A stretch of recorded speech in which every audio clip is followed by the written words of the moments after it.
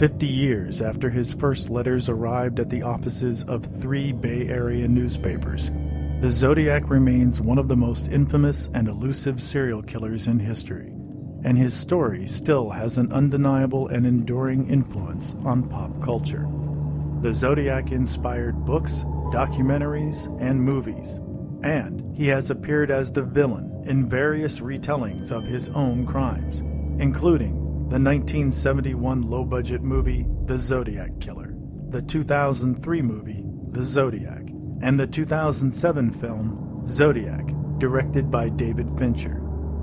Fictional detectives also pursued the Zodiac in episodes of television series such as Nash Bridges, Criminal Minds, and MacGyver. The Zodiac crimes also inspired 3 real-life copycat killers in North Carolina, New York, and Japan. In television, film, and fiction, the Zodiac has inspired imaginary villains. The 1996 made-for-cable movie The Limbic Region featured a Zodiac-inspired killer named the Scorekeeper. An episode of the supernatural detective television series Millennium featured a killer based on Zodiac named Avatar. Zodiac also inspired the killer in the new CBS series Unsub, and even the show Riverdale featured a Zodiac-like killer. Fictional stories based on the Zodiac usually included a killer using an ominous name, communicating with the media, and a connection to the San Francisco Bay Area. The central elements of the Zodiac story were established when the real killer called police by telephone, sent letters to local newspapers, and claimed his last known victim in San Francisco. 29-year-old Paul Stine was a husband, student, and cab driver until he picked up the Zodiac on the night of October 11, 1969. Stine drove his passenger to a destination in the wealthy San Francisco neighborhood of Presidio Heights, named for the large military base located north of its border. At the intersection of Washington and Cherry Streets, 3 young witnesses in a house directly across the street watched as the passenger handled the apparently lifeless body of the driver. Responding police discovered that Stine had been killed by a bullet fired into his skull. Investigators believed that the cab driver had been the victim of a routine robbery until the offices of the San Francisco Chronicle received a letter from the Zodiac. This is the Zodiac speaking. I am the murderer of the taxi driver over by Washington Street and Maple Street last night. To prove this, here is a blood-stained piece of his shirt. I am the same man who did in the people in the North Bay area. The writer chastised police for failing to capture him near the crime scene, and ended with a threat that created shock, fear, and nightmares for police and parents. The Zodiac threatened to attack a school bus and shoot the children. Patrol cars, planes, and helicopters followed buses to and from schools, and armed officers rode on board for added protection. The Zodiac then sent another letter, along with diagrams of a bomb he intended to plant along bus routes. The killer called his device the Death Machine. The Zodiac sent more letters and threats until March of 1971, when he apparently vanished without explanation. The Zodiac crimes had a lasting impact on the citizens of the Bay Area, and that terror inspired one of the most legendary crime films in cinema history. The 1971 action thriller Dirty Harry was an instant hit, inspired 4 sequels, and cemented actor Clint Eastwood's image as the all-American hero with a gun. Eastwood's vigilante cop persona was justified and balanced by the extreme nature of the villain driving the story to its violent conclusion.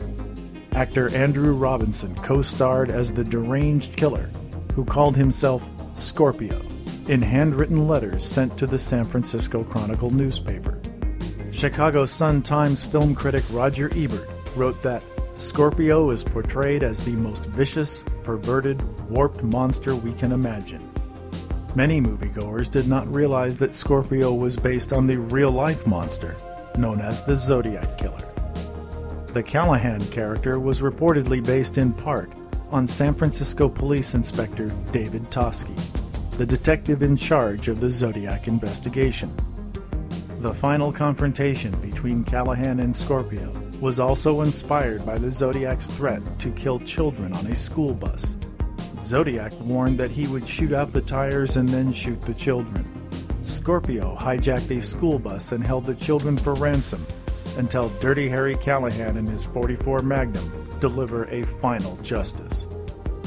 Shortly after the release of Dirty Harry, another blockbuster film became part of the Zodiac story. Based on a best-selling book inspired by a real-life case of suspected demonic possession, The Exorcist shattered box office records and shocked audiences around the world. 3 weeks after the film premiered, the San Francisco Chronicle received a letter which police and some experts believed had been written by the Zodiac after almost 3 years of silence. Many people described The Exorcist as one of the most terrifying films ever made, but the Zodiac apparently disagreed and described the movie as a satirical comedy. Years later, Exorcist author William Peter Blatty wrote a sequel novel titled Legion, and he also directed the film adaptation titled The Exorcist III. This time, the story was driven by the Zodiac-inspired killer named Gemini, who taunted police in letters sent to newspapers and carved astrological signs into the flesh of his victims. The Zodiac did not write to comment on Blatty's sequel, but his influence on pop culture was undeniable.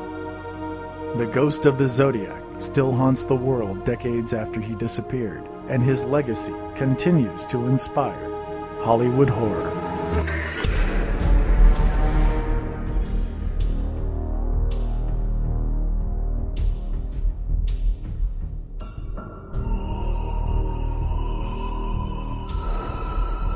What scares me about the Zodiac is I think it was the first time I was made aware that there were people who killed people dispassionately, like for fun. I saw and think The Exorcist was the best satirical comedy that I have ever seen. Signed, yours truly. Stop!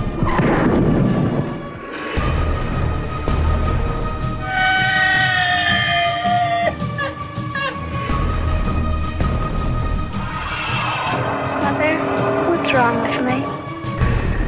This is Zodiac, A to Z.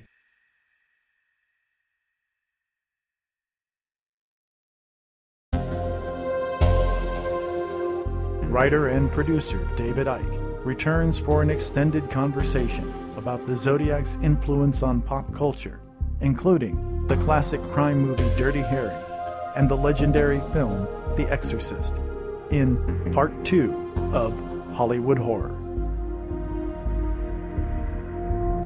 So we're back. Are you ready, Dave? Yes, sir. Okay. When you and I took the trip to San Francisco in 2010, we visited a Zodiac site, the scene of the cab driver murder in San Francisco. I recorded a video that day depicting the killer's escape route. Yeah. And you were with me. Of course, I made you stand behind me so you wouldn't show up on the camera.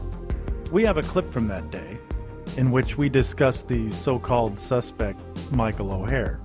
You managed to work in a reference to the suspected Zodiac communication known as the Peek Through the Pines card. And as you were known to do, you also quote a line from the film Jaws. Mike, you gotta tell me where we're walking now. We're walking the path that he took when he left. So the witnesses said that he didn't run away, he just walked slowly. And about 2 minutes later, the cops saw him down here. So how long do you think it's been since we left there? 79 seconds, son. How do you know that? I know. So you just make shit up then, Yeah. huh? All right. You'll fit in perfectly in this case.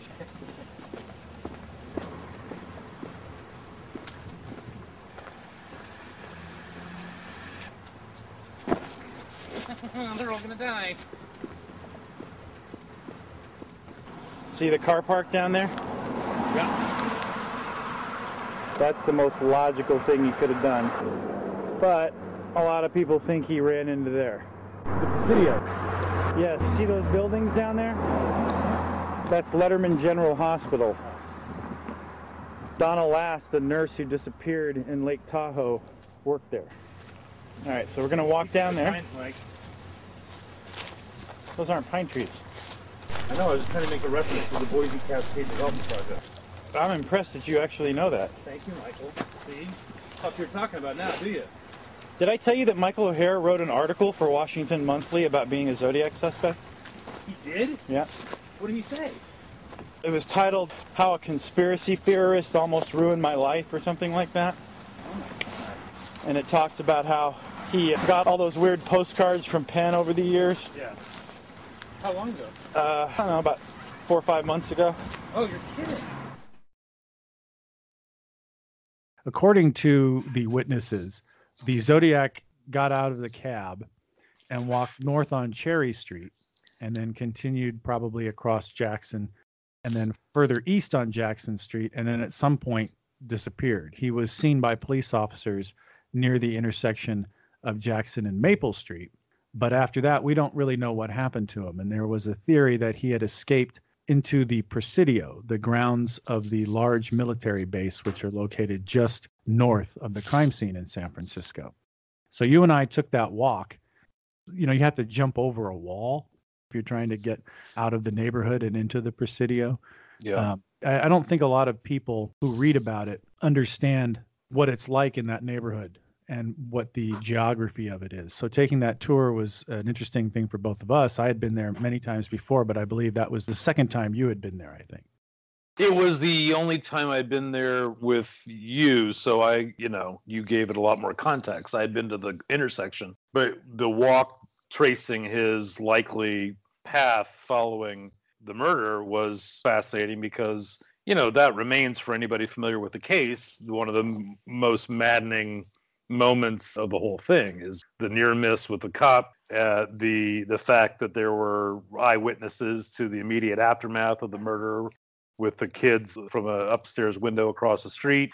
The fact that anyone could have seen him or stopped it. Just the fact that he was walking around in public is in its own way maddening. More maddening than him being cocooned in the protection of a car driving down some dark freeway where no one knows who he is and he can be anonymous. This is the individual out there, for all intents and purposes, vulnerable. And he was in a residential neighborhood, an upscale residential neighborhood in San Francisco, which was a drastic departure from these isolated like Lover's Lane spots or recreation areas where he was committing these crimes. So for some reason, he chose this upscale neighborhood. And what you were talking about, which is the maddening part, according to the available information, when the witnesses called the police to describe the killer, there was some sort of mix-up. Now, maybe they were saying that the killer's clothing was black or something, and the dispatcher misheard that. But for whatever reason, the broadcast described the killer as a black male. So the two police officers who were responding to the scene, they were driving west on Jackson Street. They saw what most people believe was the killer walking down the street, but noted that he was a white man, and according to the officers, they kept on driving. Now, later on, the Zodiac sent a letter where he claimed that he had been stopped by two police officers after he left the scene, and that the police officers asked him if he saw anybody acting suspicious or strange or something, and the Zodiac claimed that he said, "Oh yeah, I saw a guy waving a gun running down the street," and he directed them off in that direction. Now, of course, the surviving police officer, Don Falk, denies that that ever happened.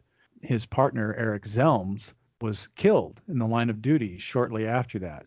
But it created this chaos, not only because the killer escaped, but because the police had botched it by getting the description wrong. Now, if things played out the way that the officers said, there was nothing that he could have done. He was told that the killer was a black man, so he was looking for a black man. When he saw a white man, he ignored him and kept going.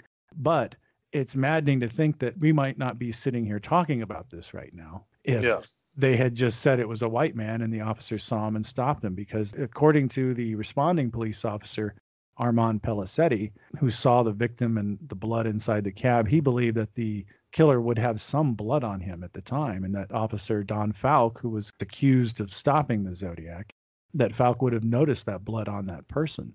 So it's terrifying to think that not only did the Zodiac take this incredible risk of going into a residential neighborhood and committing a crime against somebody who, unlike the other victims, was just doing his job, just a cab driver. But it's even more terrifying to think that such a simple mistake could allow him to escape justice, and here we are 50 years later. But when you put it that way, it certainly does, for me anyway, heighten the factor that I don't think gets talked about that much, which is that if you were the Zodiac and part of your personality, your imprimatur is to escalate, right? At first, it's kind of anonymously shooting people. Then it becomes a much more intimate murder, complete with Halloween costume. And then it's threatening school buses and interfacing with the media and with the police. It stands to reason, in following that simple direction on a grid, that the next logical step would be to create panic in the very places where people tend to feel safest. Yeah. And so what one might then say, well, then naturally he would go to an upscale neighborhood, and naturally it would be worth the risk, because if he can frighten these folks, if make people who make the money and who have the status afraid, then he's achieved a different kind of power. That starts to create a little bit more of a rationale for me that I just haven't really thought that much of before. It was more to send a signal to the neighborhood than to that particular guy. Whereas maybe there was some significance to the youth of the other victims and the fact that they represented, obviously, if you want to hurt a society the worst, you're going to attack their young. That's what these people seem to understand. So that's an interesting shift in his dynamic. Again, I go back to what we were talking about, the locations. It does make it come alive, and it does, even though that city has changed so much, once again, the breadth of his movement and the ground that he covered it's somehow, there's something about when you're reading about it, these places all kind of blend together. You don't really know where Lake Berryessa is in relationship to the Golden State Bridge, in relationship to Blue Rock Springs, and the truth is they're all, they cover vast distances. It's part of what makes them terrifying, and I wonder if it's why with Zodiac, because you've mentioned this a number of times, that there are crazier killers in the annals of American crime. There are certainly killers with a far higher body count. There are killers with much more vicious in their methods. And yet, this guy, of course, he wasn't caught. So the boogeyman thing gets amplified and compounded in its amplification over the years. And it's true. I mean, there are times I'll catch a piece on Richard Speck or on the Gainesville Ripper, and I'll think, why doesn't Butterfield ever talk about this motherfucker? Jesus Christ, so much worse. Why aren't we talking about that guy? There's many worse killers than Zodiac. He's so confounding and baffling. Yeah, there's something about obviously the fact that he's not caught, but it goes beyond that. It goes to the merriment, the kind of thrill aspect of it, the contrast, I guess, in emotion and feeling that you're at once mortified, horrified by this unspeakable crime, and the evidence of it is being delivered to you by this kind of happy Graham jokester who's sending you riddles and kind of poking casual fun at things and griping about coverage like he's a over the hill sitcom star. And it's just the bizarro factor is just hard to beat. With Zodiac, he attacked 3 couples and a cab driver. That alone is enough to be baffling, to make you go, what? What is that? There's no pattern there. People want patterns. They want to recognize something right away, not just because it's easier to understand, because it's also easier to deflect it, to say, well, I'm not one of those people and it won't happen to me. But when you select a guy who's just driving a cab, some poor guy who just doing his job, and he sees somebody on the street hailing a cab, and the guy gets in, he thinks, I'm taking him where he wants to go, and then I'll move on to the next thing. The driver has a life. He has plans. He has things he wants to do. And here's this person who gets into his cab knowing exactly what he's going to do, and maybe engaging in small talk and chatting with him, like you would the whole time, knowing I've got a gun in my jacket here and I'm going to pull it out at a certain point and kill you. that just adds a level of terror that you don't see in a lot of cases, because no matter how much you wrap your head around the idea, well, he's like some kind of domestic terrorist and he's doing this to the shock value, he still just selected some random person. I've often wondered about this, as we talked about it when we went there. Unless you have your own car when you come to visit San Francisco, you're going to have to take a cab. Mm-hmm. You get in the cab and you say, take me to Washington and Cherry Street. This is what the Zodiac did. Right. He sat here and watched this guy drive him there the whole time, knowing what he's going to do. Yeah. And that is one of the things that makes Zodiac much more terrifying to me than a lot of these other killers who may be more prolific.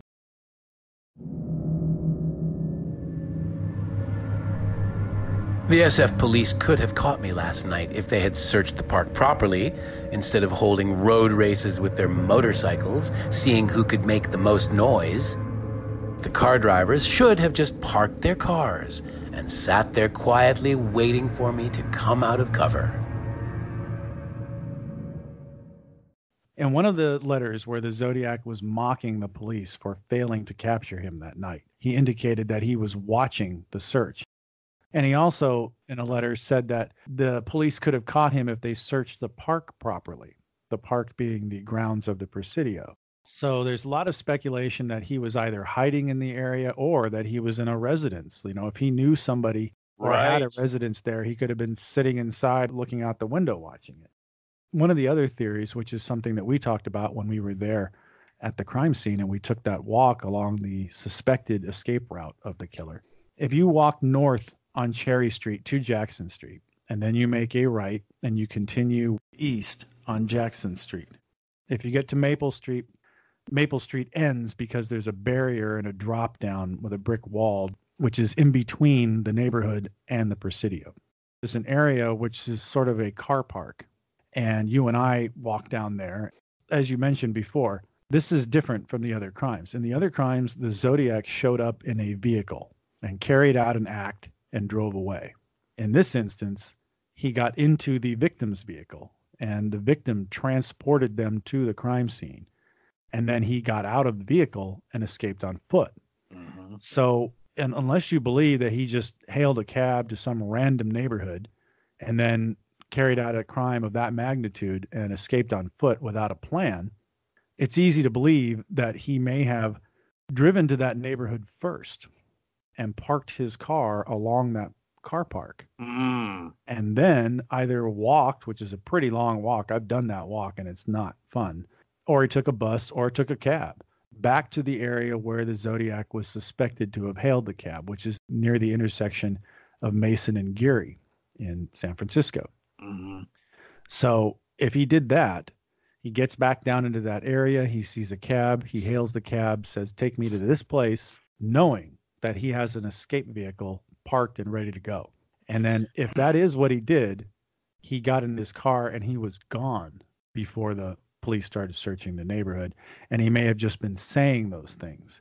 When you talk about him watching from the Presidio or watching from some enclave where he felt safe, whether a home or someone else's residence, here's what that reminds me of. Because in the movie Dirty Harry, and I don't know anything about the writing of that film. It is a hallmark of my young life. It is probably, if I had to isolate a single reason why I was compelled to go into show business, it was through the trauma suffered at drive-in showing of Dirty Harry and Magnum Force double feature. One of the things I don't know about that movie is anything about how it was written and adapted. So I know it was written by a team. I don't know if they read the papers and went, holy shit, let's write a movie about that, and that was the end of that, or if they got the police reports and, you know, but if it were let's say for the sake of discussion, it were the latter. Let's say they really did their homework.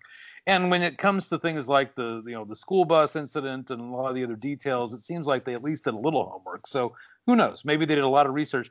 They might know the content of that letter that you just quoted, where the Zodiac is talking about watching the police, race each other. And when you watch the movie, there's a very deliberate, very specific sequence in which the Scorpio killer, not coincidentally, is being hunted by Dirty Harry, the cop, and he is watching the search for him through some kind of private hiding place where he can see them, but they can't see him.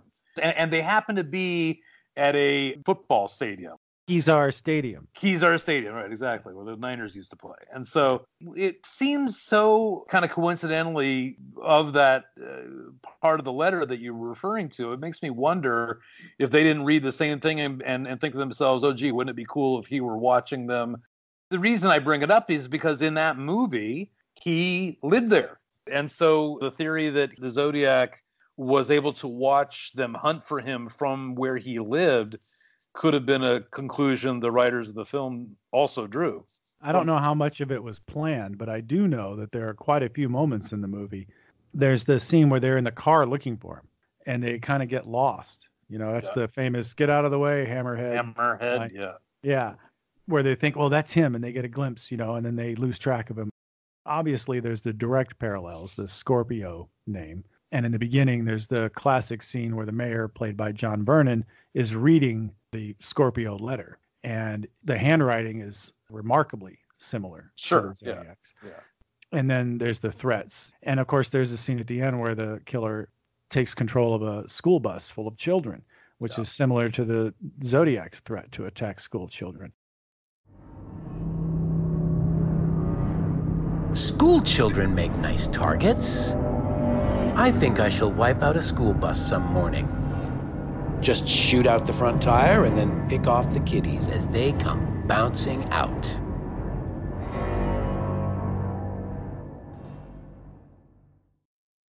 The film was written by several different individuals over a period of time who each put their own little pieces into it. So I don't know exactly how much, for instance, John Milius, the famous screenwriter, I don't know how much he had to do with taking those Zodiac elements. Those elements are certainly there in the film, but the film was originally written with Frank Sinatra in mind. Yeah, no, I know. He reportedly backed out of that. And then, of course, there's also the incredibly bizarre casting that originally the Scorpio killer was going to be played by the legendary actor and veteran Audie Murphy. I'm a big fan of Audie Murphy. I used to watch Whispering Smith, and I've seen his movies. Of course, he was a famous war hero who was awarded for his heroism over and over again, and even played himself in the movie.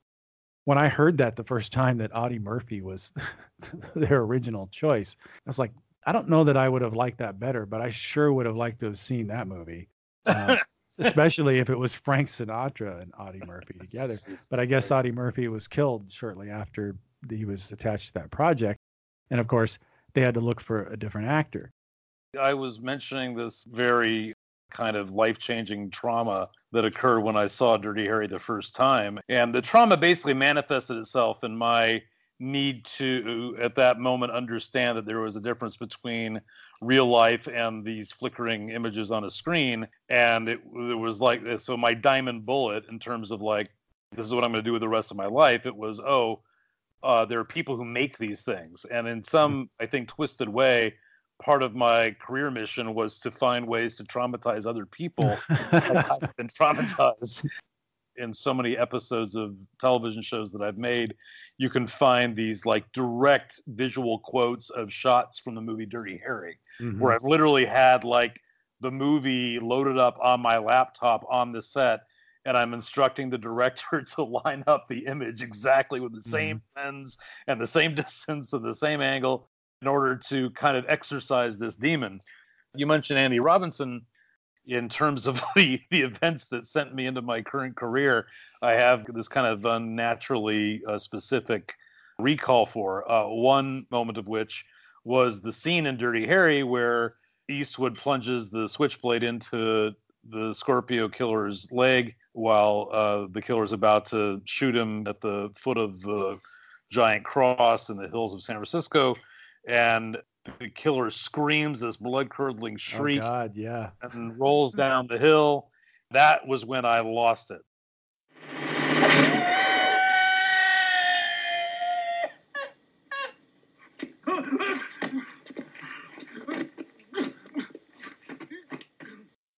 It just adds this other surreal dimension to it. Totally. Yeah. No, in fact, one of probably my favorite shot of the movie, which I sort of stole for an episode of Battlestar Galactica, is the helicopter shot pullback from the end of that sequence when Eastwood is finally caught up with him at Kezar Stadium and shoots him in the leg and then tells his partner to hit the lights, and these lights all eerily go on, and suddenly it's like broad daylight, and you got this bleeding killer shrieking, and it's all shot in a wide-angle lens, and Eastwood is walking towards him with this menace, and he's just basically going to step on his just shot-up leg to torture him into a confession.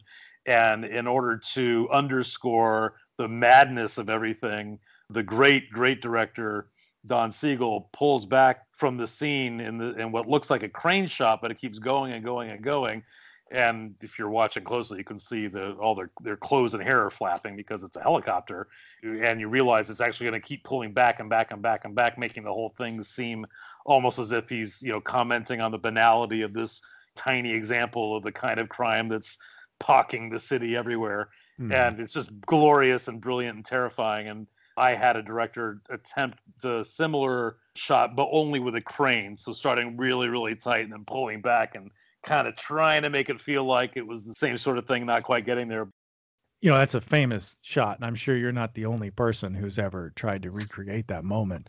But I have wondered sometimes if, just as you were saying you tried to create a moment from a director who inspired you, I've wondered sometimes if Don Siegel wasn't inspired by another director for that scene, because I don't know if you're familiar with the movie Experiment in Terror, which stars Ross Martin and Glenn Ford, directed by Blake Edwards, the guy responsible for all the Pink Panther movies. And I wonder sometimes if the Zodiac wasn't inspired by this as well, because it's a story about Ross Martin, who is this asthmatic lunatic who starts to terrorize this young woman by telephone, and an FBI agent, Glenn Ford, becomes involved. And it becomes a sort of cat and mouse game. And Ross Martin, for listeners who aren't familiar, some may recognize him as one half of the duo on the old television show Wild Wild West, which I was infatuated with when I was a little kid. I used to watch it every day after school.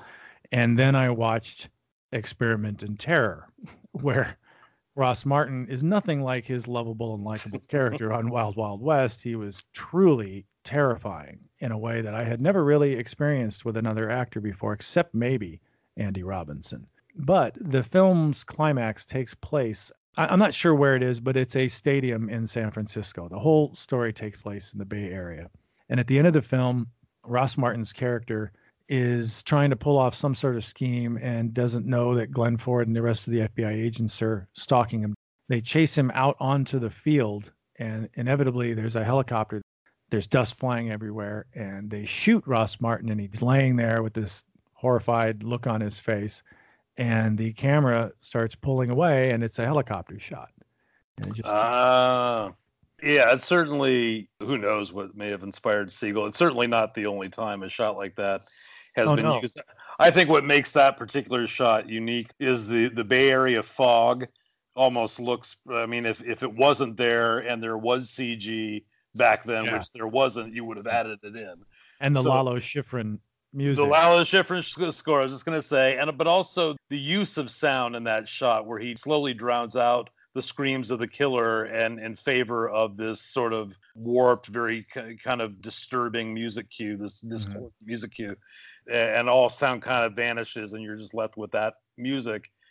But Andy Robinson, just to make the point about, I guess it was only a couple of years ago, I just looked it up. I saw that he was a teacher, a professor at USC. I decided I'd write him an email. And I basically said what I just said on this podcast about how I was sort of traumatized into show business by his performance. So he wrote me back. He said, "Dear David, I'm afraid that I may have traumatized a few other people as well. And I've even run into some who let me know. One woman told me that she had horrendous dreams for a while that she believed were provoked by the character. What can I say? But I do appreciate your story. The fact that you took action and found a career is something I will remember. In a sense, I had the same journey with Scorpio. I was traumatized by the reaction of so many people in and out of the business who believed that I was a truly unhinged actor that Don Siegel had found in New York. That severely limited my film prospects, but as I recovered, I discovered how we truly can and must co-create our lives, especially when facing stiff resistance to what we think we want." which is about as wise a statement as I've heard anyone in this business make. Thanks so much for your note. I wish you and yours a happy new year and continued success, Andy. So, like, that's for the fucking tombstone. I mean, what a great guy. The irony about him, though, is that for people our age, that is how he was introduced to the world. For years, that stigma hurt him in Hollywood. Yeah. When he was in other fantastic movies like Charlie Varick with Walter Matthau, which is another Don Siegel But movie. By the way, I can't watch it because it's just like the Scorpio killer pretending he's not a killer. Yeah, I know. It's like that look in his eye, You just can't. Well, and the voice, too. And the voice. But it took me a long time to get to the point where I could view him as an actor, because the part of Scorpio, that's why I said it was hard to imagine Audie Murphy playing that part, because Audie Murphy was like such a squeaky clean guy. And when you see Andy Robinson playing that part, you can't imagine anyone else doing it. It's stunning. It's a breakthrough performance. He's just amazing. But it's a total necessity, because in order for Dirty Harry to be the extreme that he is, I think it was Roger Ebert who said that Dirty Harry was an example of fascism. And in order for Dirty Harry to be this extreme character who operates outside the law, who abandons the law, there's scenes in the movie where people are telling him, we can't use this evidence because you didn't get it properly. The big reason that the audience accepts when Dirty Harry takes the law into his own hands, he is balanced by this absolutely deranged lunatic. And as you pointed out earlier, that sentiment wasn't shared by a lot of critics at that very tense political point in time. There was such an, anti-fascist, in many communities, anti-cop movement at that time that it was just this kind of blatant setup for attack. And I think it was deliberate in a lot of ways. They knew it was going to be controversial in that respect, but it also answered to a lot of people's, in a lot of the same ways that the Nixon campaign was able to take advantage of it a year later. The so-called silent majority, the people who weren't hippies, they weren't marching in the streets against the police. They didn't want to upend society. They were afraid of hippies. And you show them a long-haired hippie type who shoots people for fun, and the cop that kills him in spite of the system that wants to protect his rights, they're going to show up. Yeah. Those folks are going to come. Well, it fed into the whole idea that served Death Wish and all these other movies that came out, this idea of society being out of control and one man can make a difference. And that's why it's funny. If you remember in the original trailer, the line is something to the effect, there's Dirty Harry and a killer, and Harry's the one with the badge. And John Milius said it was his idea to make a movie where the killer and the cop are the same. The only difference between them is that one of them is on this side of the line. Now, refresh me. Did Milius? I know he wrote Magnum Force, right? Yeah. You mentioned the first Dirty Harry. Are you sure he had a role in that as well? Oh yeah, yeah. He did. Okay. Let me bring up the quote here. Set it aside so we could talk about it. That's interesting when you consider how. I mean, not to change the subject. When you consider what an almost equally vital role the movie Jaws played in my young life. Oh yeah. He's all over. The fact that Milius has his fingerprints all over that too. That's pretty interesting. Now, for listeners who aren't familiar, John Milius was a prolific screenwriter who was also involved in the original Conan the Barbarian film, and who worked on a lot of projects and infused all of them with his own brand of what he described himself as right-wing extremism. And he wrote one draft of the screenplay for Dirty Harry. I believe there's 4 people who are listed in the credits. Some of what he put in the script stuck through the final versions. According to Milius, he described his contribution to the film as, quote, a lot of guns, and the attitude of Dirty Harry being a cop who was ruthless. I think it's fairly obvious if you look at the rest of my work what parts are mine. The cop, he says, the cop being the same as the killer, except he has a badge. Now, John Milius also later claimed that the film Dirty Harry was more important than The Godfather. Wow. So, but Milius infused Dirty Harry with what became the essential image of Dirty Harry, which is the vigilante cop who serves justice at the end of a gun. Right. He introduced that. And the reason that I think that the audience was ready to accept it was the same kind of reason they were ready to see Charles Bronson blowing away muggers in New York. because there was this notion that the world was out of control, and things like Zodiac and the Manson family and all of that contributed. Dirty Harry was originally set in Seattle, and when they changed it to San Francisco is when they started introducing some of these parallels to Zodiac, whether they were intentional or just sort of organic afterthoughts that bled into their thinking about this kind of character from what they were seeing in the news. You can't have a Dirty Harry without that kind of Scorpio. No, there's no question, which is why, despite being a lefty commie from LA, I can still relate to this so-called reactionary fascist. Yeah, well, of course, and I love watching Charles Bronson blow away muggers, although I don't agree with it at all. No, of course not, because it does fulfill a certain component, one of which is, gee, what if someone just came along and blew them all away? Yeah. I think that's human nature to yearn for that and to kind of fantasize about it, but certainly in practice, it has not shown itself to be an effective use of or an effective way to run a society. What appeals to people about it the most, I think the same thing with Charles Bronson and the Death Wish movies, is that all these horrific problems in life that are going on all around us, people being raped and murdered and robbed, and there's this notion about, it's the cops versus the world, and cop killers are out there.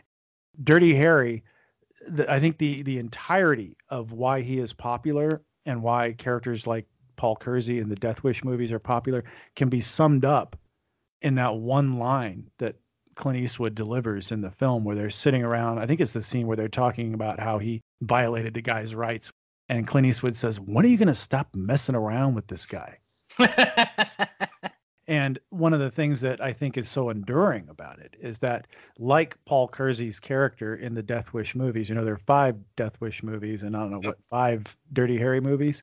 The character gets progressively sillier and sillier as the movies go on until it reaches the point where he's a caricature of who he was in the first film, because the threat becomes less and less viable the more powerful the hero becomes. At a certain point, you're at sudden impact, where Dirty Harry's in a diner with 5 armed guys. Right. And he's got his hand in his jacket because he knows the script says they're all going to wait and not shoot him while he's delivering his one-liner, where he's all like, I don't think we agree with that. And they're like, "Who's we?" And he's like, "Me, Smith, and Wesson," or whatever his line is.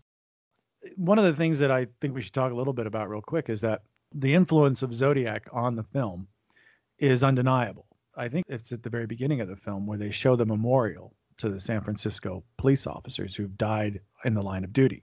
And on that list is Eric Zelms, one of the police officers who either saw or stopped the Zodiac on the night of his last known murder in San Francisco.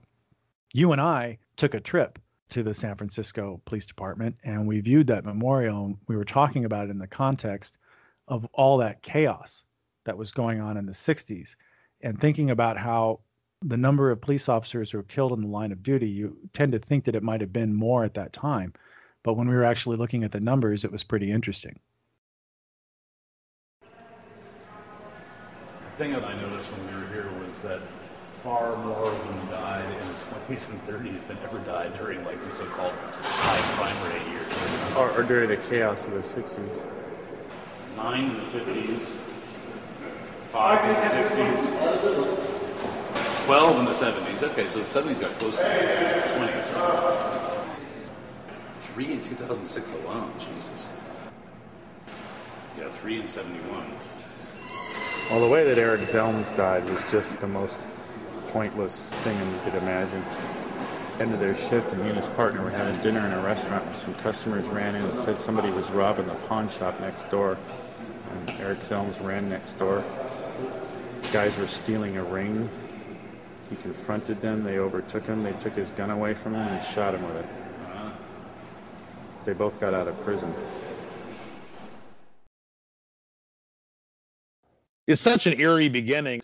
Again, Don Siegel is such a master, but I wonder if it was to diffuse sort of the exploitive nature of the movie he knew was about to come, or if in some way he or Eastwood felt a genuine sense of obligation to acknowledge not just San Francisco police in particular, but just big city cops in general, who are facing this kind of crime in the street. I don't know. I remember the first time I saw it, or the first time I remember seeing it without, being traumatized, feeling kind of moved by that. Like it was kind of effective.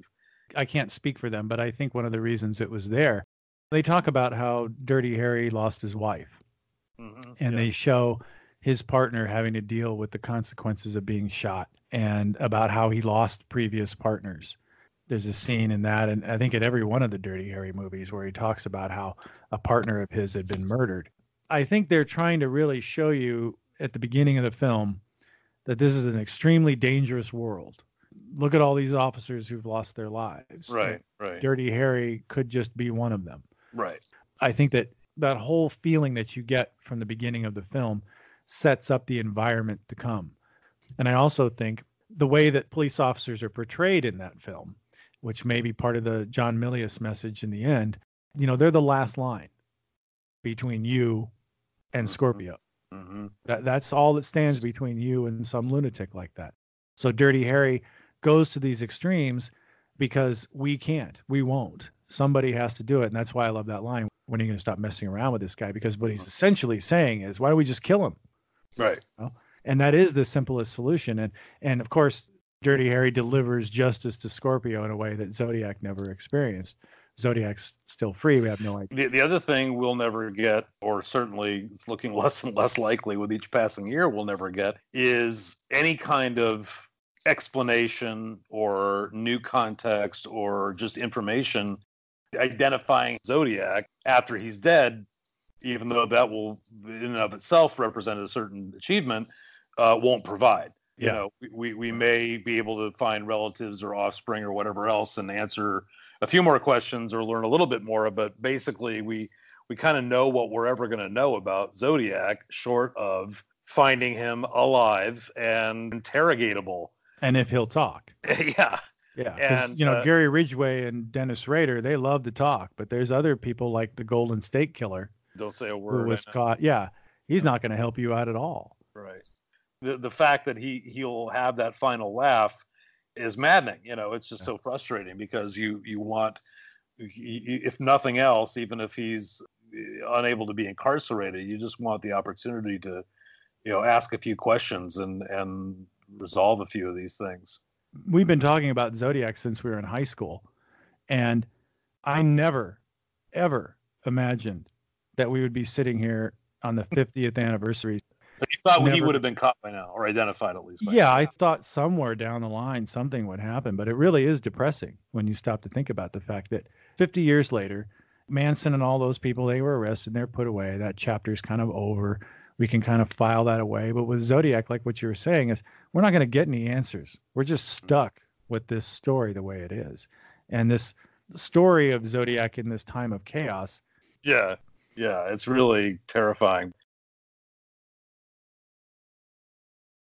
In 1974, the San Francisco Chronicle received a series of suspected Zodiac letters, although none of them used the name Zodiac. And one of them referred to the popular demonic possession film of the time, The Exorcist. The Zodiac referred to this film as a satirical comedy. And I've often wondered what exactly about that film did he find so humorous when so many other people are terrified of it. People had heart attacks in the theaters and ran out. So I've wondered why the Zodiac referred to it as a satirical comedy. And was he sort of commenting on the hysteria around the film, as if he was mocking everybody for being afraid of something so fictional when there were real things to be afraid of, like himself? I saw and think The Exorcist was the best satirical comedy that I have ever seen. Signed, yours truly. He plunged himself into the billowy wave, and an echo arose from the suicide's grave. Titwillow, Titwillow, Titwillow. P.S. If I do not see this note in your paper, I will do something nasty which you know I'm capable of doing. Me, 37, SFPD 0.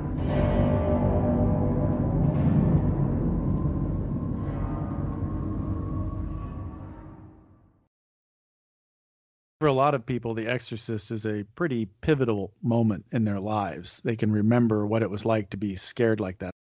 One of my most traumatic experiences involving The Exorcist was when I went from thinking it was a really scary movie to being told it was a true story, which only, to my mind, meant it could happen to me.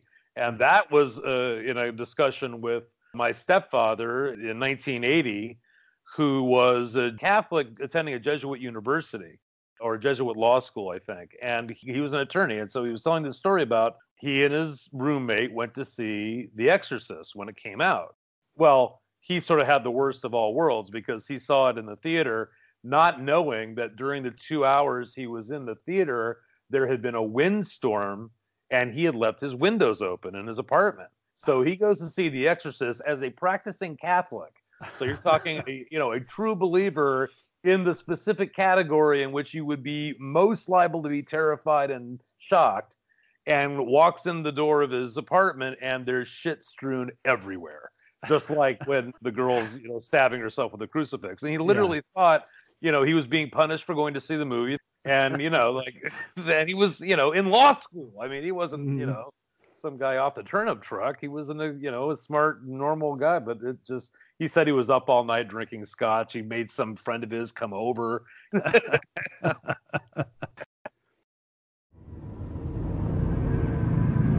Somewhere between science and superstition, there is another world. The world of darkness. Make it stop! The Exorcist is coming to network television for the first time. Reagan McNeil, a normal, healthy 12-year-old, is changing into something even her mother won't recognize. The one hope. The only hope. The Exorcist. Mother, what's wrong with me? The Exorcist is a film dealing with the supernatural. Parental discretion is advised. I saw the television broadcast of The Exorcist when I was probably 10 on CBS and loved it, but then discovered it was based on a true story and developed this sort of obsessive phobic relationship with it, where I wanted to learn everything about it, and yet I couldn't sleep at night because of it. It was very strange, especially for someone at that age. But I was finally cured of that ailment and thought I was over it. And I was watching a documentary on the Zodiac Killer, probably at age 11. So we're talking 79 or 80. We were over at Vic's condo, Mike. We were watching this Zodiac documentary, and they got to the part where this actor read the voiceover of the letter where the Zodiac talks about how he thought The Exorcist was the best satirical comedy he had ever seen. Now, I know 11 is a little old to cry from a documentary, but I literally remember getting so stressed out and worked up that my mom had to shut off the television because it had reawakened this phobia that I thought I had kind of conquered about demonic possession and The Exorcist and the religiosity associated with it and all the ways in which that movie is designed to work to terrify you. And the reason why little children aren't supposed to see it, especially little kids that go to church. And so I think it fused this relationship with the Zodiac Killer in particular because I associated it with this phobia that I had spent a good amount of time kind of obsessing over. And so I think I shifted that obsession from The Exorcist to Zodiac, but it remains a really significant part of the Zodiac story for me, because I had this deep relationship with that movie, and then with a lot of other aspects of it. I wrote a piece about it for the Los Angeles Times years ago about a lot of what we're talking about now that a lot of people found amusing at my expense. And, I've ripped off shots from it in television shows I've done. I've ripped off sound design. I've alluded to it, referenced it, paid homage to it, you name it.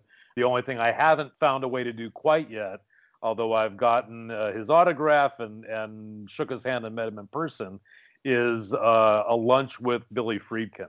That would be, and I could probably do it. It's not like the guy's that busy. I'm sure if I just called his agent and said, I'm his biggest fan and I want to have a meeting and I have a few credits, so I'm not an axe murderer, please let me buy you lunch, he'd probably do it.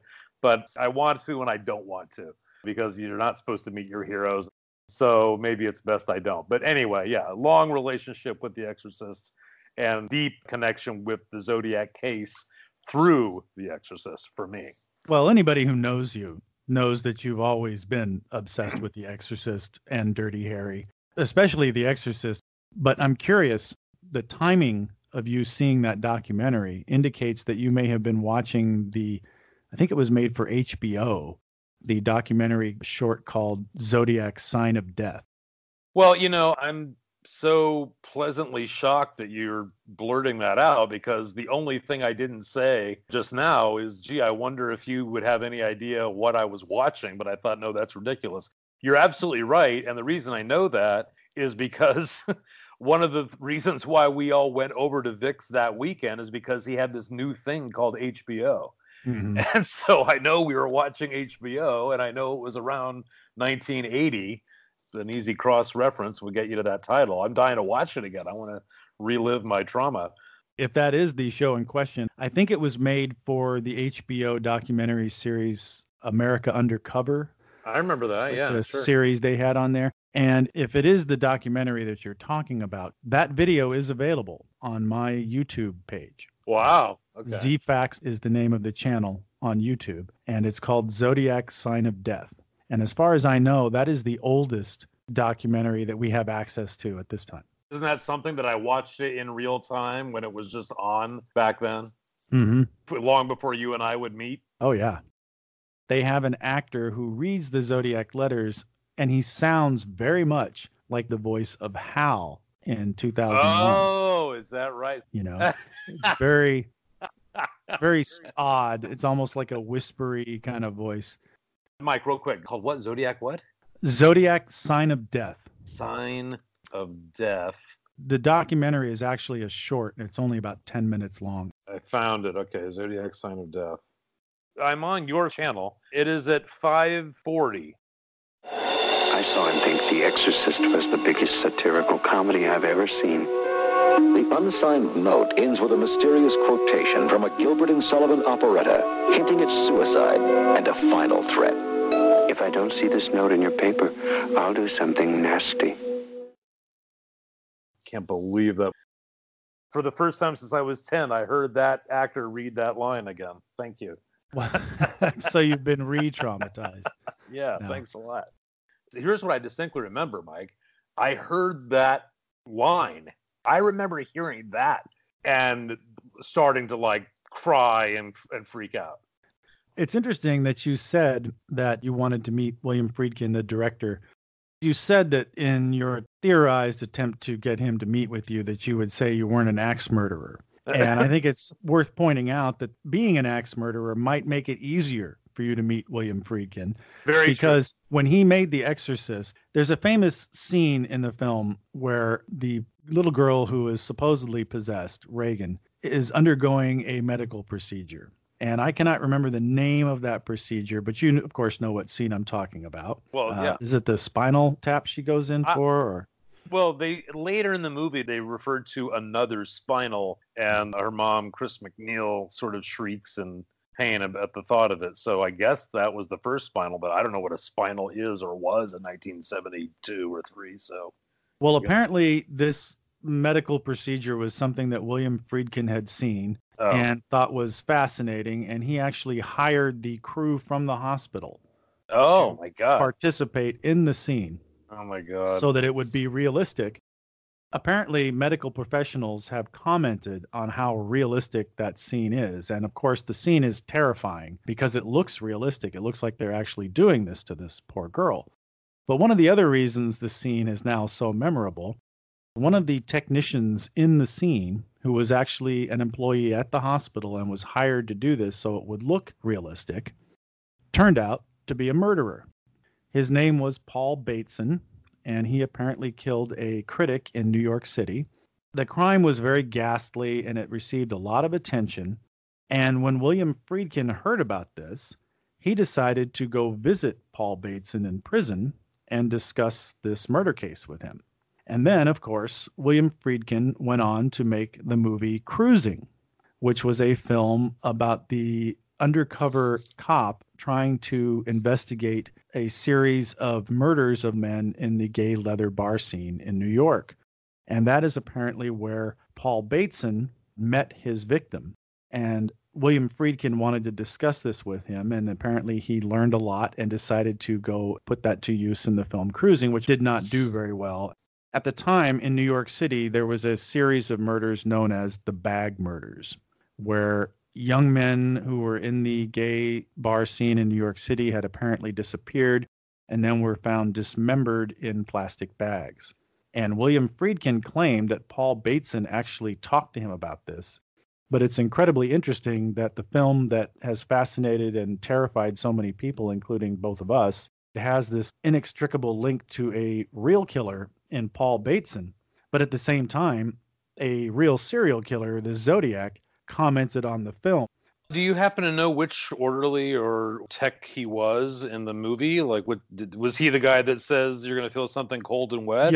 Yes. And all of that is apparently his improvised dialogue based on the way that he actually carried out that procedure. So that is the person that I'm talking about, the person who seems so calming and kind. And he does. And this is only just, a mistake of having watched the same 3 seconds of film 8 billion times. You hyperanalyze things. I've always thought that reading was key to disarm you because his voice is so like bedside manner 101 that you're that much less prepared for what you're about to see. Mm-hmm. And I always assumed that was deliberate. I always assumed that was like a way of getting your guard down because he sounds so friendly and he says it's really routine. He makes it sound like this is just going to be a routine procedure. And of course it's anything but. But I didn't know that guy was going to go on to kill people. I had heard something about that, but for some reason not put all together like you just did. Yeah, that's just freaky. And one of the weirder things about it is that ever since this broke years ago, Paul Bateson is constantly referred to on the internet as a serial killer. When in fact, he was only convicted of killing one person in a crime which was not at all similar to the Bag Murders, really. The Bag Murders were victims who were chopped up and put in plastic bags and I think discarded in the river in New York. The murder that Paul Bateson was convicted of and that he apparently confessed to was the murder of another man he met in a bar, a critic in New York. The critic took Bateson to his home. They had sex, and then when the man asked him to leave, Bateson got very upset, and he beat and stabbed the man to death, and then took his money. So there's nothing similar about these crimes at all, except for the fact that the victims were gay. And it's interesting that the story that came out of it portrayed Bateson as a serial killer, and I wondered sometimes if that isn't because of his connection to The Exorcist, that it isn't like, well, we need him to be more evil than he actually was because he was in this movie. And you said it was the critic's murder that inspired the Cruising storyline? It didn't inspire it because apparently the movie Cruising was based on a novel which had already been written. Oh, okay. But it inspired Friedkin to take on that project. And then he decided to take what he had learned from his conversations with Bateson and go and research the lifestyle of the gay leather bar scene in New York.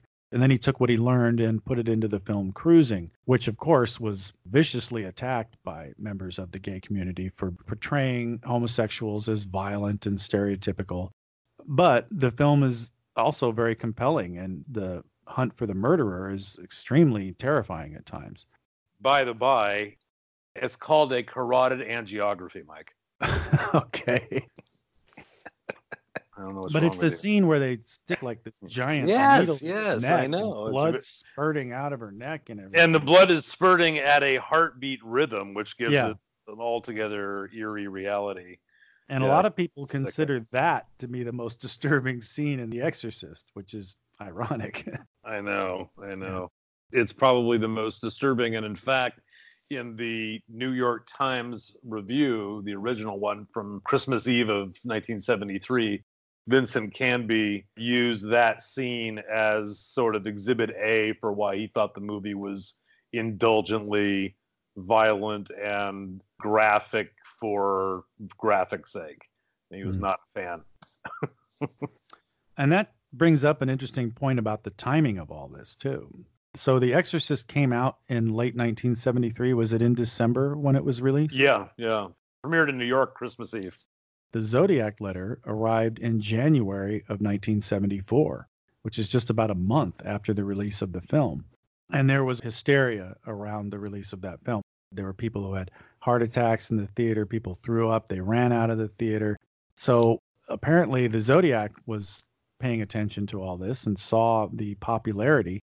And I've often wondered if he didn't think in some way that it was all silly.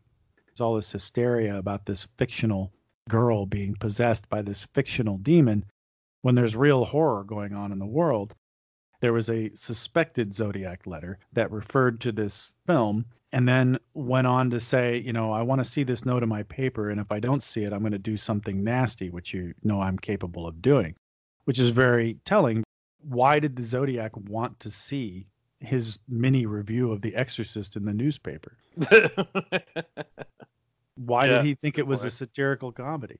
My read of that was always that he was trying to get the kind of reaction like the 11-year-old or 10-year-old me provided him with my response to that moment in the documentary. I think it was such a kind of, I don't know if it's blasphemous, but it was sort of a thumb in the eye of anybody who was upset by that film, and to kind of, belittle the emotional reaction that people were having by referring to it as a comedy. Just, it was another way of sort of trying to point out how he was not of us.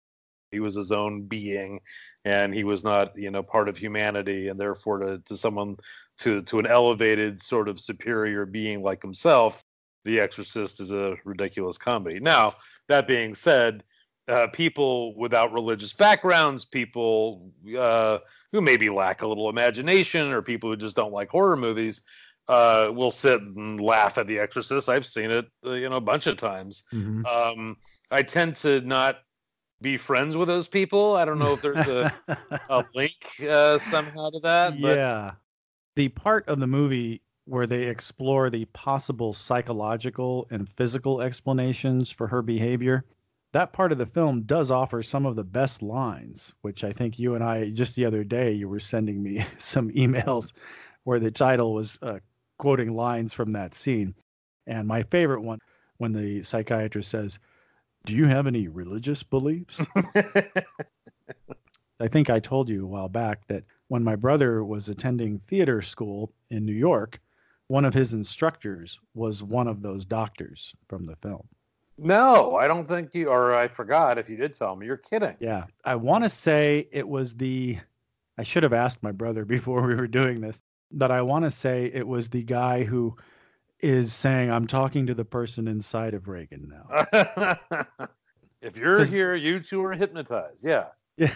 See how easily you can remember all these lines.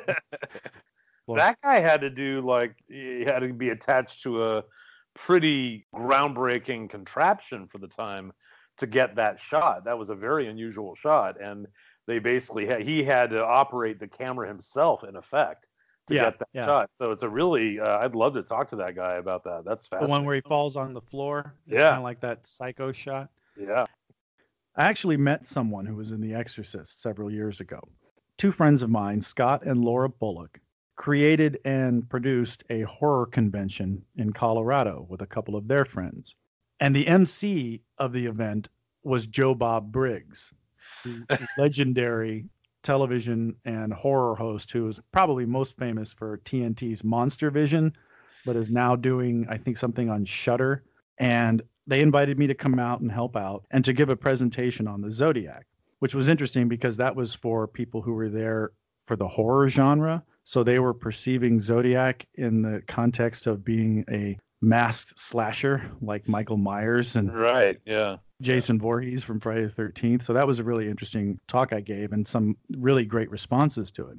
But when I showed up, I remember I got there the first day and Scott and Laura invited me into the convention center and we were chatting, and Sket says, "Oh, by the way, this is Eileen." And I looked over, and it was Eileen Dietz, the woman who portrayed the Pazuzu demon in The Exorcist, and was also a double, I believe, for Linda Blair, playing the Regan McNeil character. Wow. And she was very nice. She's also a tough and no-nonsense lady. She's very funny, and she's very friendly and very helpful and supportive of these kinds of things. She loves her fans. And so I got to hang out with her a little bit at her table throughout the weekend and talk to her and get to know her a little bit. And I met her assistant, who coincidentally also apparently worked for Tom Savini, the legendary special effects and makeup artist known for his work in Dawn of the Dead and Friday the 13th. And she was selling some Exorcist memorabilia, including the little Pazuzu dolls, which are just frightening to see sitting on a table. But she also sold a spinning Regan McNeil head, which spews lines from the movie as it rotates around. So she was there chatting with fans, and I was so excited about this that I ran over with my phone and I typed a text to you that said, "So I'm here hanging out with Eileen Dietz." A little while later, I checked and I realized that the phone had auto-corrected that to read, "I'm here hanging out with Eileen Dietz." And somehow you figured it out anyway, and you wrote back and you were just stunned that I was actually talking to her. Yeah, I knew exactly who you were talking about. Now, here's a question. Was she also the white-faced demon? It's pretty prominent in Karras's Nightmare. That image keeps appearing, and then it reprises later when he's looking at Regan in bed, and he makes the connection that it was sort of a warning dream that he obviously didn't heed. But that face is now memeable. You know, you can send it to your friends for their birthday. Do you know if she played that? I think so. Isn't that the picture that she signed for you that I sent to you? Oh, you could be right. She had autographed a photo for you, and I'm pretty sure it was of that face. And I'm pretty sure that she played that part, but she was also, as I said, Linda Blair's double in some shots. And I think it only ended up being 10 or 20 seconds on the screen. But she played a pivotal role in that film. And according to her, she was on the set for months. So I wouldn't be surprised if she played a lot of different parts or did a lot of different bits. The most recent documentaries that they include with the reissues and anniversary DVDs and Blu-rays and stuff does pretty right by her, I would say. The kind of talking head interviews, there's a whole section where she's discussed by multiple people as being a big part of it, and they show footage of the time on screen that's probably least interrupted by quick cutting is when she throws up on Karras. That's her. Mm-hmm. That's Eileen Dietz in the vomit shot. Yeah. And so that, which is maybe the most, other than the crucifix, maybe the most famous scene. It's sort of like a three-way race between those two and the head spinning. But it's sort of like, the two out of the three of them you would hear like on every other Johnny Carson monologue for a while. So Eileen is not credited in the original Exorcist, along with Mercedes McCambridge and some of the other people who played some of the Regan parts, because the director and producer didn't want people to think that it was anyone but this little girl. So Eileen was kind of unrecognized for a while, but now she's considered one of the great scream queens. Isn't that funny? She continues to work quite a bit. I mean, back in the day, she did all kinds of things. She started out on stage in a Tony-winning play with Anthony Perkins from Psycho called Steam Bath. And then she went on to be in the TV sitcom Happy Days. Who the hell was she in Happy Days? I don't remember. I just remember seeing it on her credits. She was also in the Planet of the Apes TV series. She was in Rob Zombie's Halloween 2. But one of her other credits that a lot of people may not be aware of is that she was also in the TV miniseries Helter Skelter. And she's credited as Family Girl. I think that she was one of the girls shown sitting outside the courthouse with their heads shaved and the swastika carved into their forehead. Wow, that's weird. I didn't know about any of that when it comes to her previous career. That's really something. If you look at her IMDb page, one of her upcoming projects is titled Charlie Lives, The Family's Return. No way. I have no idea what that's going to be about, but it sounds like it could be interesting. She also has written a book about her life titled Exorcising My Demons, an Actress's Journey to the Exorcist and Beyond. Good for her. The popularity of the film The Exorcist demanded that there be a sequel, according to Hollywood rules, of course. And there was a hastily prepared, quickly produced sequel titled Exorcist II: The Heretic, which was all about the continued story of the possessed girl Regan trying to deal with the aftermath of the possession with the help of some pseudoscientists and a priest played by Richard Burton. No one who participated in the original had anything to do with the sequel beyond, I believe, Linda Blair and a few other people. And, of course, William Peter Blatty and William Friedkin had nothing to do with it. The sequel was directed by John Borman, who also did, I believe, Excalibur. Is that correct? Well, more significantly, Deliverance. The film that he made was very different than the original. It was a very, I don't know what you would call it, esoteric film that was nothing like the original. And that isn't what the public wanted, so the movie bombed at the box office. The financial failure of the sequel pretty much damned any attempts by William Peter Blatty to introduce his own sequel to the story. But later on, he decided to return to that story in a book titled Legion, the continued story of the detective from the original novel, Lieutenant William Kinderman, and how he starts to investigate a series of murders that are connected to this mental institution and a mysterious patient there. At some point, he begins to suspect that the crimes might be somehow connected to another series of crimes he had investigated years earlier, and those crimes were committed by someone known as the Gemini Killer. And that's where the Zodiac appears to have once again inspired pop culture. Unlike the real Zodiac, the Gemini carves an astrological sign onto his victims. He always doubles the letter L in his letters to the media, and he survives an execution in spirit form and ends up carrying out these murders with the help of others that he has possessed. The book Legion was then adapted into a film written and directed by William Peter Blatty himself, which was called The Exorcist III, although originally it was going to be titled, I believe, Exorcist 1990, which is when the film was supposed to be released. The film took most of those aspects from the book, the murders, Lieutenant Kinderman, the Gemini Killer, but the studio pointed out to William Peter Blatty at one point that the film is titled The Exorcist 1990 and there's no exorcism in it. So they decided that he had to go back and reshoot some scenes to include this climactic exorcism. It was a drastic departure from the vision that Blatty had for that film, and some of those aspects were later criticized as being some of the worst of the film. Recently, there has been a DVD and Blu-ray release of what is called the director's cut of The Exorcist III. No. Yes. For the listeners, I should make this clear. It is not a work print. It's not an original cut. It's not from some film canister that somebody found. They went and found some of the original screenplays. I believe they got them off eBay or something. And then they discovered this box full of VHS dailies that had never been used for anything. So they took the scenes that were originally intended to be in Blatty's version off of the VHS and inserted them into the regular cut of the film where they would belong. And of course, the ending is drastically different because there is no exorcism. And unlike the original film and book, Blatty seems to be exploring the horrific possibilities. What would happen if a detective like William Kinderman was actually confronted with a supernatural problem that could not be solved by traditional means? So the ending of the book is very different, and it's very simple and final.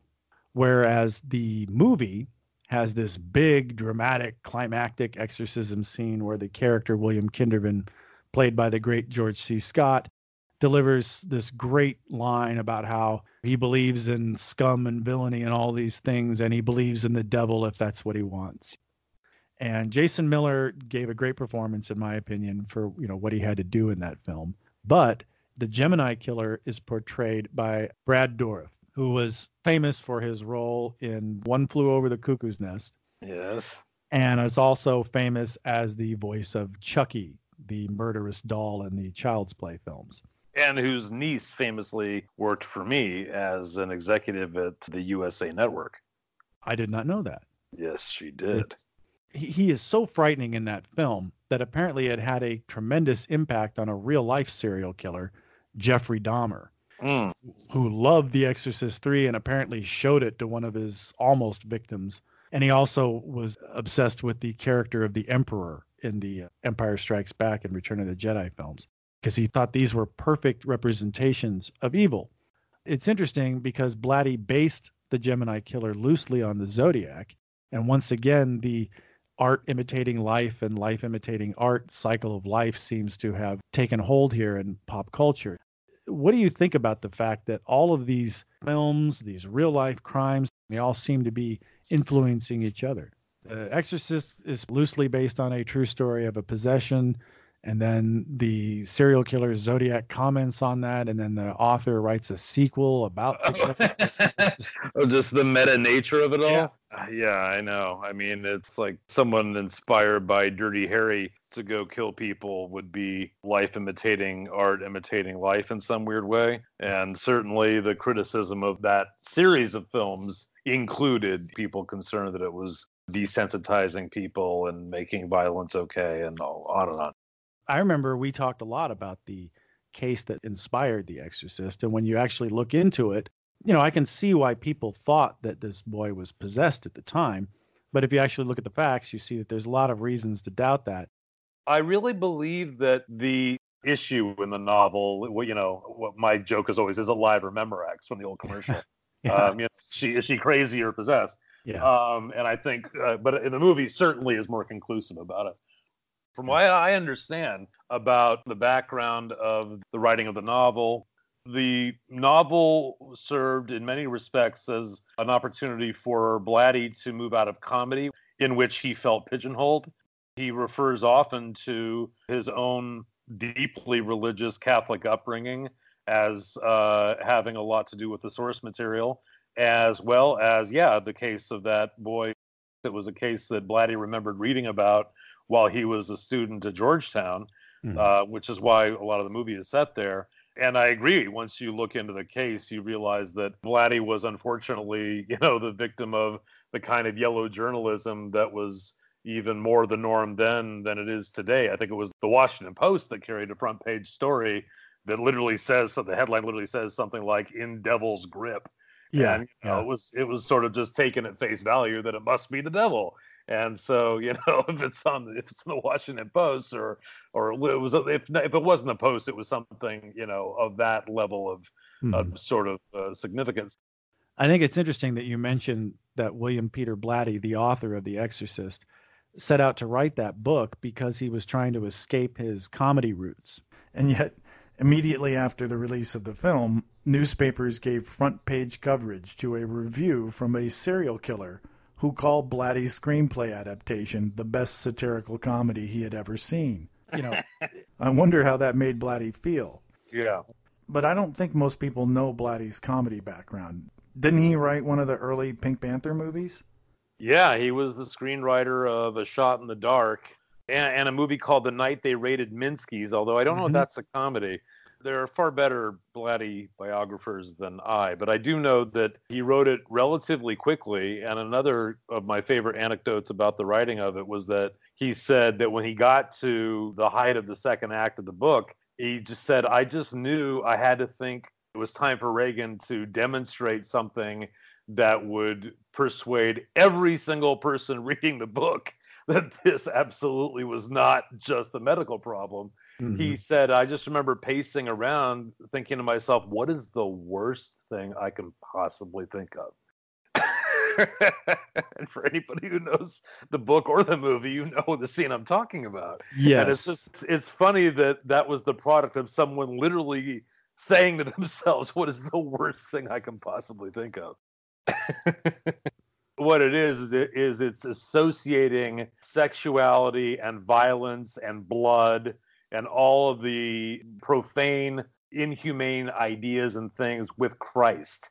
And the blasphemy of that and the shock value of that was what I think Blatty was talking about. And I think it was trying to be explicit and direct and overt in a way that would sully and disrespect that which is holy. It would be sacrilegious. And then Friedkin, he was a very, very competitive guy, just industrially speaking. He was very concerned with the sort of success meter of his contemporaries. And after French Connection, there was The Godfather, and there was, a lot of competition, and he wanted to hit, and he wanted something as loud and aggressive as he could get his hands on that would keep him in what he felt was, the lead pack, and for a number of years it was very much the case. And so he was opportunistic in his selection of that piece of material, and he developed the screenplay with the author. It wasn't a script when he got involved.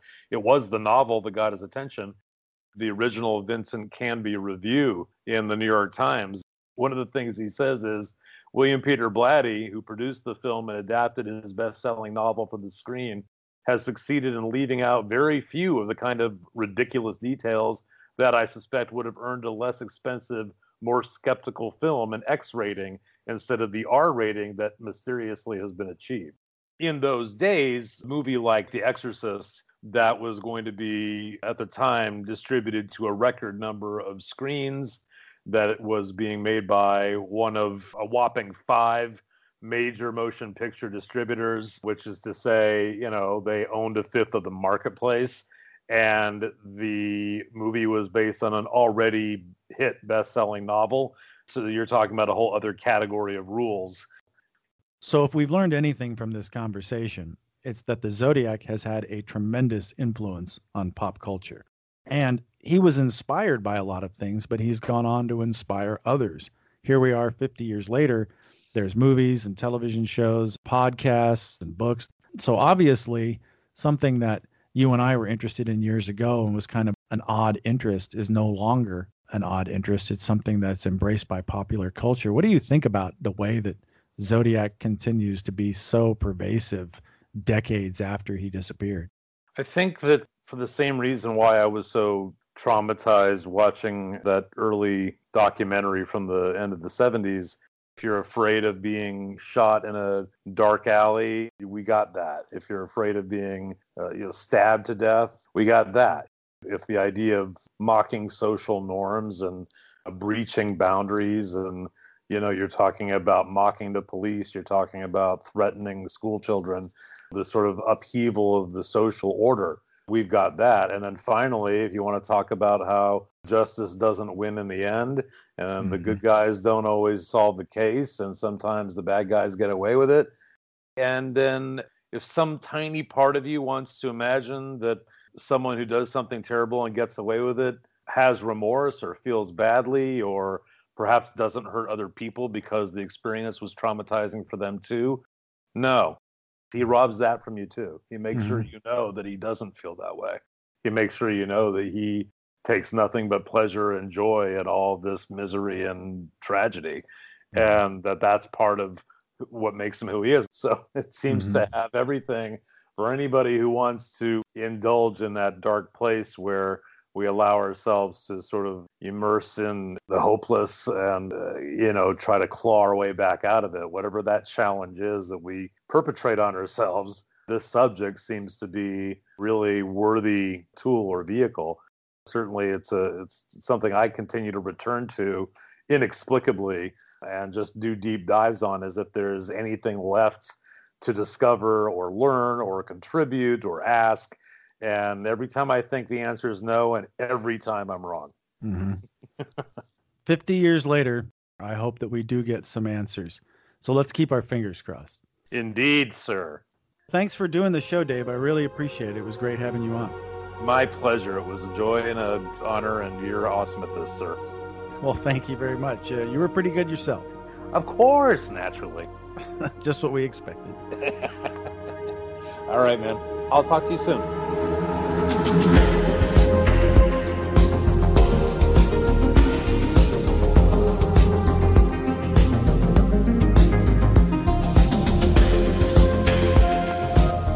Zodiac, A to Z.